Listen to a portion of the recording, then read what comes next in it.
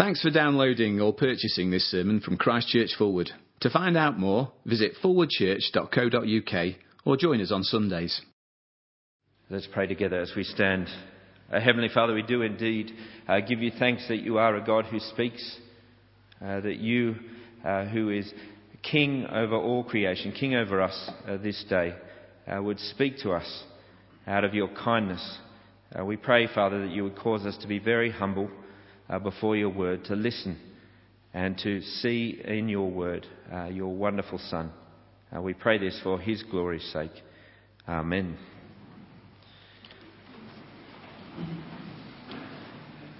We're continuing our series in Luke's Gospel. We're up to chapter 7 that Peter read for us just before, page 1035 of the Church Bibles. Worth turning to that now as we look at those first 10 verses together. And just as you're finding Luke chapter 7, as we begin, let me ask you, do you have a hero of the faith? Someone whose faith in Christ Jesus amazes you, and not in some sort of showy way, but genuinely causes you to consider their steps as a follower of the Lord Jesus and want to copy them. Do you have a hero of the faith? Perhaps one here, someone in this church family whom you admire, not again in that sort of showy way, but you admire the way that God has changed their life. Or perhaps it's someone in the past, some hero of the faith who was significant in your own growth as a Christian. I've had a number of heroes of the faith, and I'll tell you about one of them later that came to my mind as I read this passage this week. But I suspect I'm not alone in having, if you like, heroes of the faith who have inspired our own walk. If you are someone like that, if you have a hero of the faith, perhaps in the past or now, what is it about their faith that is so great? What is it about their faith that is so inspiring, that so challenges you? It's a hard question, isn't it? To nail down exactly what it is about them that is so amazing. And I suspect that's because when we speak of faith, one with another as Christians, or even speak of faith with those outside the Christian community, there are very many different views of what we mean when we say the word faith. Faith is often misconceived. For some, faith means having no doubts, no dark nights, no failure. That's true faith. Or for others, faith is a bit like a fuel. It's a resource. The more you have, the better your life will be. You just need more faith. For others, faith is a personal matter, a private matter. There are matters of the world and work and politics, and then there are matters of faith, and they should never be joined. And yet for others, perhaps people looking in on the Christian community, faith is, wishful thinking. Wishful, hopeful thinking, but ultimately no more than like a cardboard shield against the storms of life. It's perhaps admirable from a distance, but ultimately useless. And so what is it, this faith that Christians speak of so often? What is genuine faith, great faith? It's an important question because if you read the Scriptures again and again, we are told that it is only by faith that we can stand before God. Only by faith we are justified by the living God. And so we want to get it right, don't we? And that is, for me, what's so helpful about the passage in front of us this morning, Luke 7. For here we meet a man who receives this commendation from Jesus. You see it there in verse 9. It is really the focus of this passage. I tell you, he says, I have not found such great faith even in Israel. Here is one with great faith, says Jesus. Here is one whose faith is so amazing that even Jesus is marvelling at it. And what we will see in these first 10 verses of Luke 7 is what genuine faith actually looks like. It will remove from us the speculation of what faith is about. And we will see that perhaps most clearly in the two statements that this centurion will make. The first you see in verse 6 is this: I am not worthy. And the second, verse 7, just say the word. They're the two elements of faith that we'll be exploring together this morning, because what Luke 7 will teach us is this: that great faith is approaching Jesus empty-handed but humbly expectant. Great faith is approaching Jesus empty-handed but humbly expectant. That's what we'll see together in these verses. So let's have a look at them together. And as we do, if you've not been here in recent weeks, we need to keep in mind the context in which these verses come, the context of Luke's Gospel up to this point. If you have been here, you remember back in Luke chapter 4, verse 18, we had Jesus announcing the whole purpose of his mission, that he had been sent by the Father in heaven to proclaim good news to the poor. He has come to proclaim the year of the Lord's favour, to proclaim grace to this world, a way back to relationship with God, not born out of merit, but purely from grace. A way back for even outsiders, a way back for those who have a debt before God, the debt of sin. The way back through forgiveness that he would win for them on the cross. And all the way through these chapters that we've explored, Luke 4 through 6, we've seen, if you like, a series of days when this favour that Jesus had come to announce was seen, was delivered to person after person who needed that favour. And so now as we turn to Luke 7, we are again going to witness another day of favour. We will see in these verses another miracle, but the focus isn't on the miracle at all. In fact, we're given very little detail about the miracle. The focus, as I said earlier, is on verse 9, where it's not the crowds this time who are amazed. That's been what's happened in Luke's Gospel so far. Jesus does things and the crowds are amazed. Now it is Jesus who is amazed at this centurion's faith, this great faith. And so what is it that's so great about it? The two things I mentioned before. Here's the first of them. It is approaching Jesus empty-handed. Great faith is to echo in our hearts the centurion's words in verse 6. I am not worthy. If you look there in verse 6, they're words spoken by a second delegation that this man has sent to Jesus, this centurion. He keeps sending these delegations to speak on his behalf before Jesus. And what do we know of this centurion who we meet in these verses? Well, three things we're told about him in verses 1 to 10. The first is this. He is a man in need. You see that in verse 2. A centurion's servant whom his master valued highly was sick and about to die. Now here is a man in desperate need. But like Naaman the Syrian, who we met back in Luke 4, that powerful commander from Syria, this is a man who is not used to being in need. In the world's economy, this centurion is not a needy person. We'll read in these verses that he had the financial capacity to build a synagogue. He's not a needy person. He has wealth and power and respect and authority. And Luke is in the habit of doing this, isn't it? As we've gone through, he's in the habit of showing us people at different ends of the human spectrum, those who seem to have it all and those who seem to have absolutely nothing. And yet, here is this success story, worldly speaking, wealth, power, respect.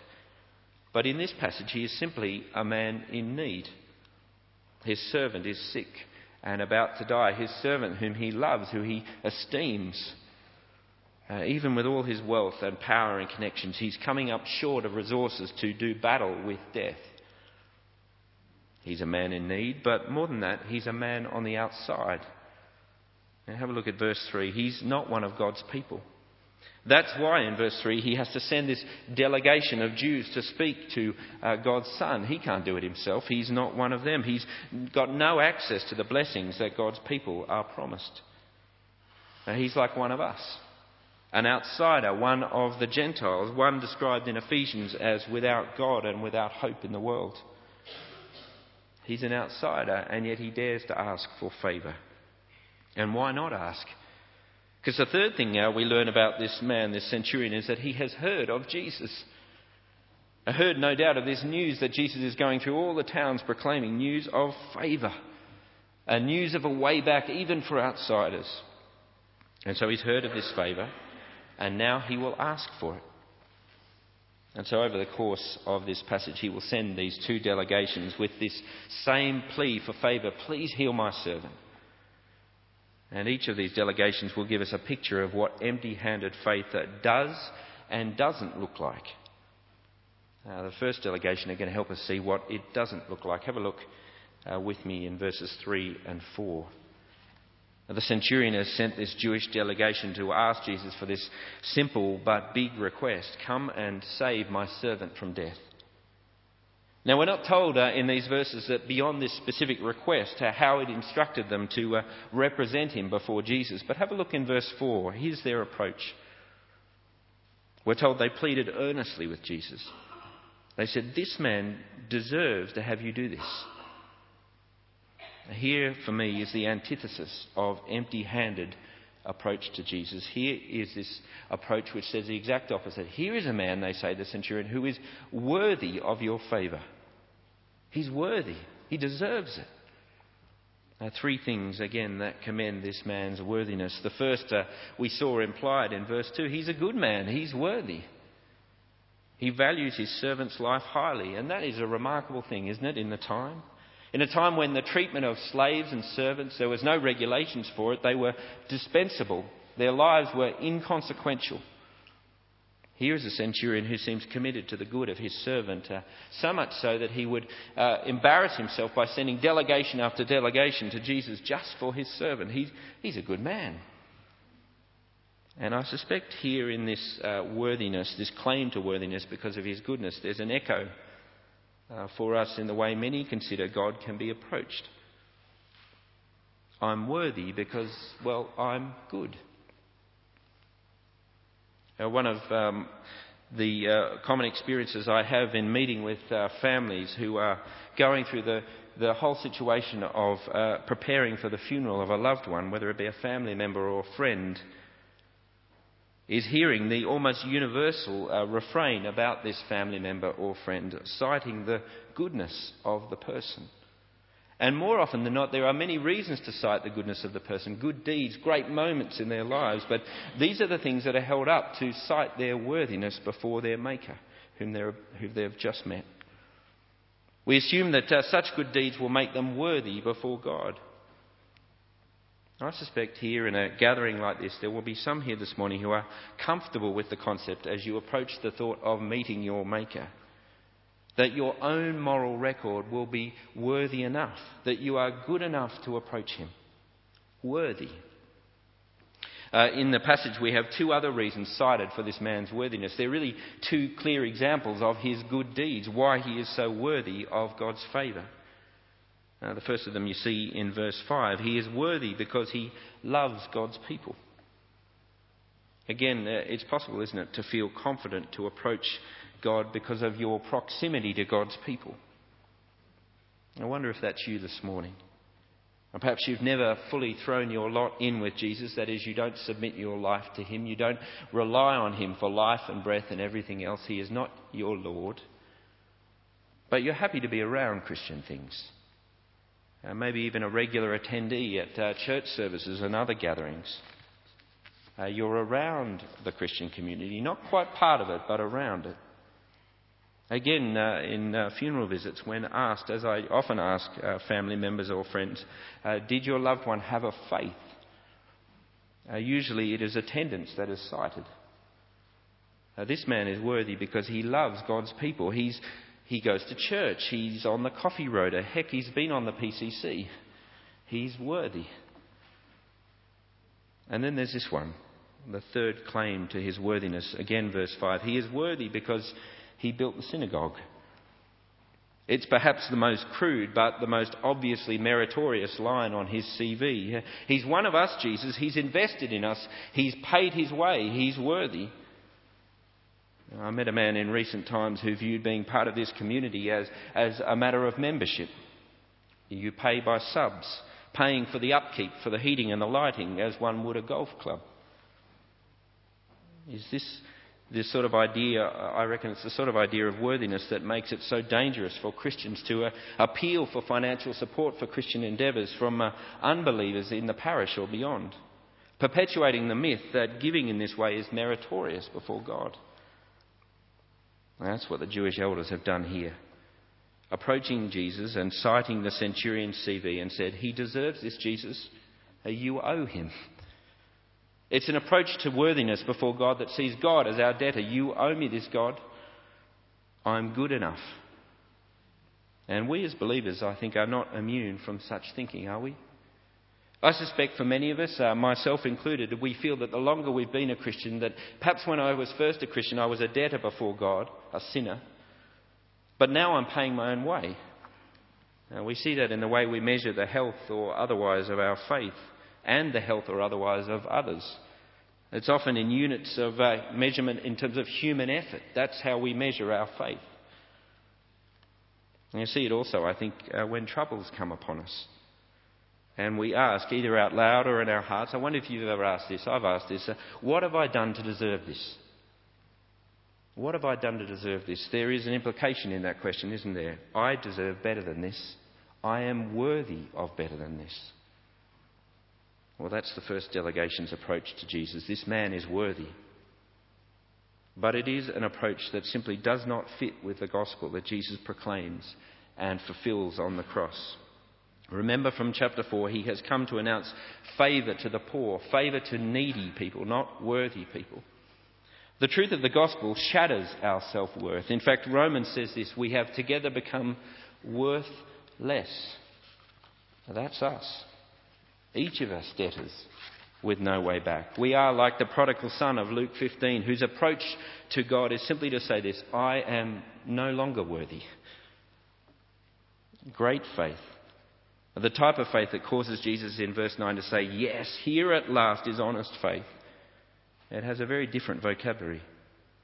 You see it in the words of the second delegation that this man sends to speak on his behalf in verse 6. Let's have a look.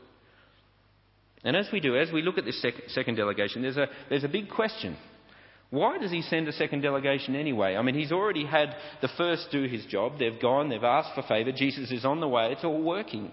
There's nothing more needs to be said. But can you imagine the scene? These Jewish elders rushing back to tell the centurion, it worked. He's coming. And they tell the centurion, we did such a superb job. We made you look brilliant. Does he perhaps feel that they've overcooked the egg? I wonder as Jesus started heading to the centurion's house, did he start to feel a little bit afraid? I think I've overdone it here. It's sort of like the reverse of the prodigal son. The prodigal son, the closer the son gets to his father's home, the more unworthy he feels. This time, the closer Jesus gets to this man's house, the more his worthy claims, his CV, looks pretty hollow. And finally, we're told in verse 6, he can't take it anymore. When Jesus isn't far from his house, he's running out of time, he sends his friends. Now, you've heard all about me, Jesus. You've heard lots about me, but that's not me. Not at all. Verse 6, Lord, don't trouble yourself, for I don't deserve to have you come under my roof. That is why I didn't even consider myself worthy to come to you. I'm not worthy to have you come to me, Jesus. Here is clear-sighted faith, which sees Jesus for who he is. Here is a man holding up his worthiness, not against himself or others, but against a true measure of worth, the Son of God, whose worthiness was declared by his Father in Luke 3, this is my Son whom I am well pleased with. He's held up his worthiness against the glorious and holy Son of God, and his own self-worth is exposed as a thinly veiled sham. For here, walking to his house, is the Lord of heaven and earth. Who was he thinking he was? Here is the one whom before whom Revelation tells us all creation will one day sing, holy, holy, holy is the Lord God Almighty. The whole earth is full of his glory. And as they sing it, as soon as they comprehend what they've just said about this one, they will bow down and worship before him. Now, can you imagine the centurion as this one walks towards his house thinking, in the words of Graham Daniels, I've gone the bluff here and it's not going to work.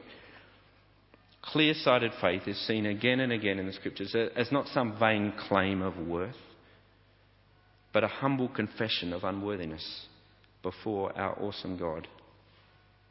And I reckon here for me is a significant obstacle to great faith. Could it be that as Christians we have lost this sense of awe before Jesus? Have we so domesticated him and systematised him and reduced him that he is now manageable? He's just one of us. Well, the true Lord Jesus Christ is the one before whom every knee will bow and every tongue confess that he is King. Is that your Jesus? Authentic faith is rooted in awe of him. Because once you see Jesus for who he is, then you see the logic of the second part of the centurion's response in verse 7. I'm not worthy. You are awesome and mighty and holy and pure and altogether kind and good and well. Well, forget my earlier CV. I'm a sinner. I reckon if we find it hard to view ourselves as a centurion does here, could it be that we have lost the shattering of pride that true exposure of sin causes? Now that's what the holiness of God in Jesus does for us. It should find us out completely, utterly falling short before him. CV? What CV? Before him it's a rap sheet. Have we lost this? Is our faith perhaps too casual? We must again be able to honestly echo the words of the confession in the Book of Common Prayer that says this: we acknowledge and bewail our manifold sins. The remembrance of them is grievous unto us. The burden of them is intolerable. I am not worthy. If I won't echo in my heart that, then I won't fully trust Jesus. I don't need to. I still trust myself.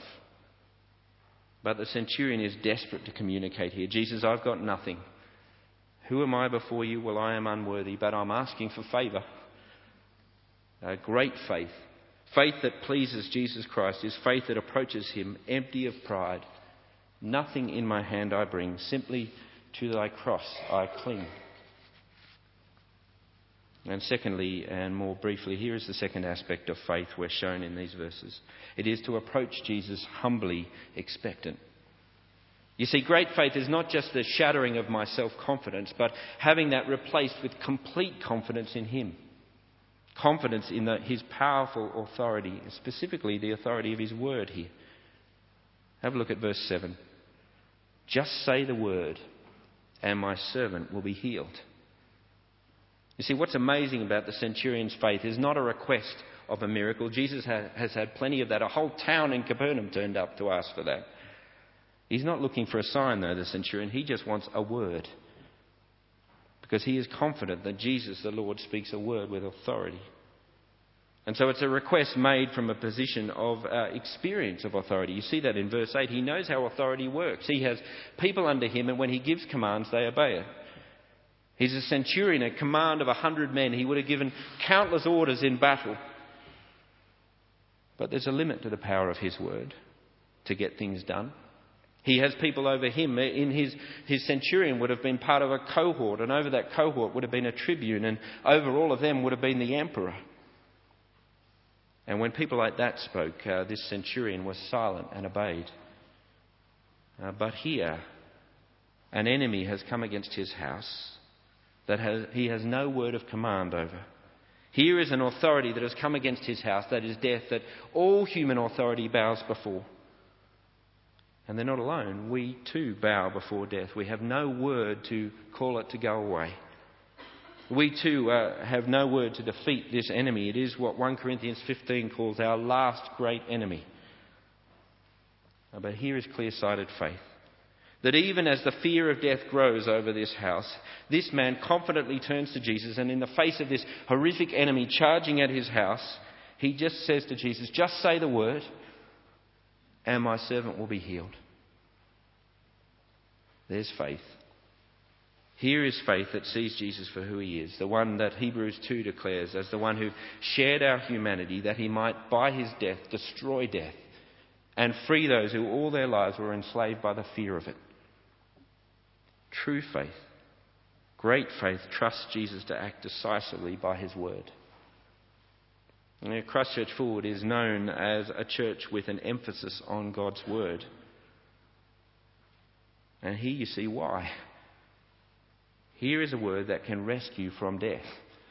And here is a word that has power to say to death, stand down. Jesus speaks the final word on death, a word that death has no answer for. And this is important. If he speaks the final word on death, does he not also speak the final word on life? True faith is seeing Jesus as the Lord whose word rules all of life. So let me ask you as we head towards a close, is that how you approach Jesus? He has proven how trustworthy his word is, even in your death. proved his word to you as powerfully committed to your good. So you can trust his word as powerfully committed to your good in all of life, even when we want a different word from him than the one he speaks.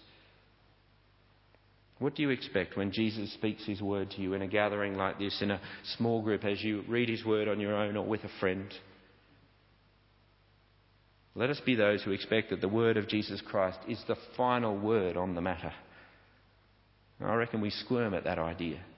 It's not how we like things. We like dialogue. We like compromise. We like different opinions that hang there together.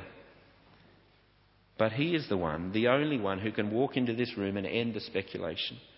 Here is a word that is powerfully committed to our good, and it is the final word.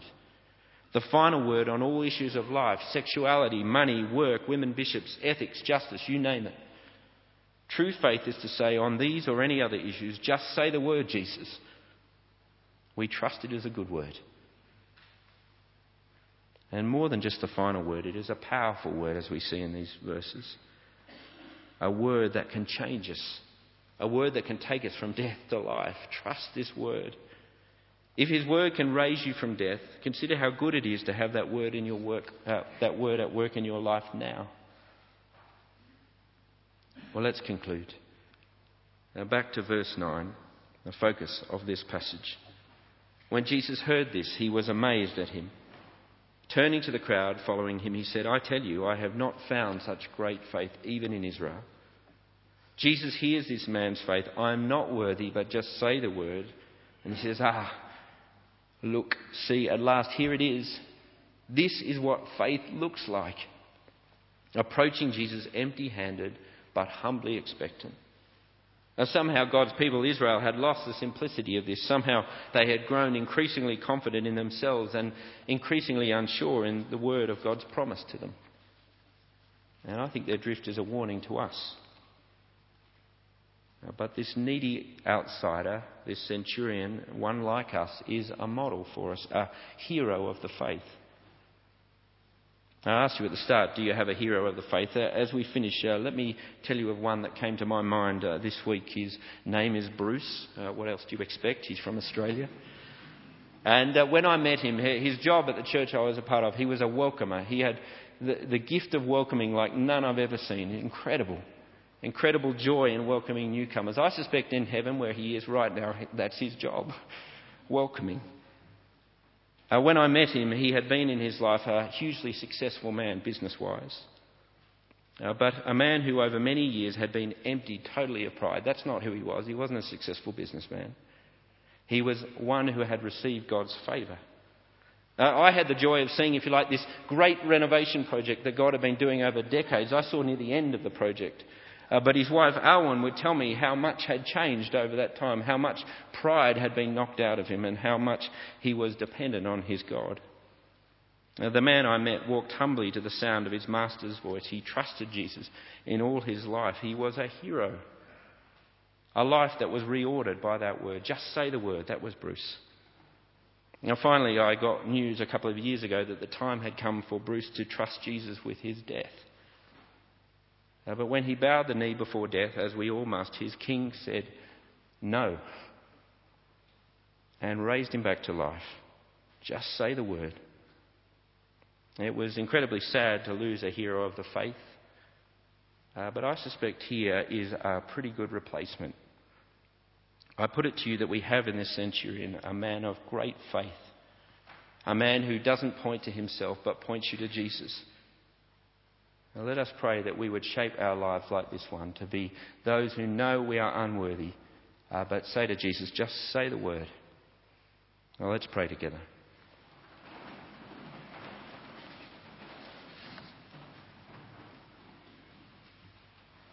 Father, we see in this centurion coming before your Son a model of what true faith, great faith is. We ask that you would again fill us with awe before your Son again. He is our King. We would ask that over time you would break the neck of our stubborn pride so that we can receive your favour. And we would ask that we would walk humbly before the sound of your voice, even through the valley of the shadow of death. And we pray this for your honour and for our good. Amen.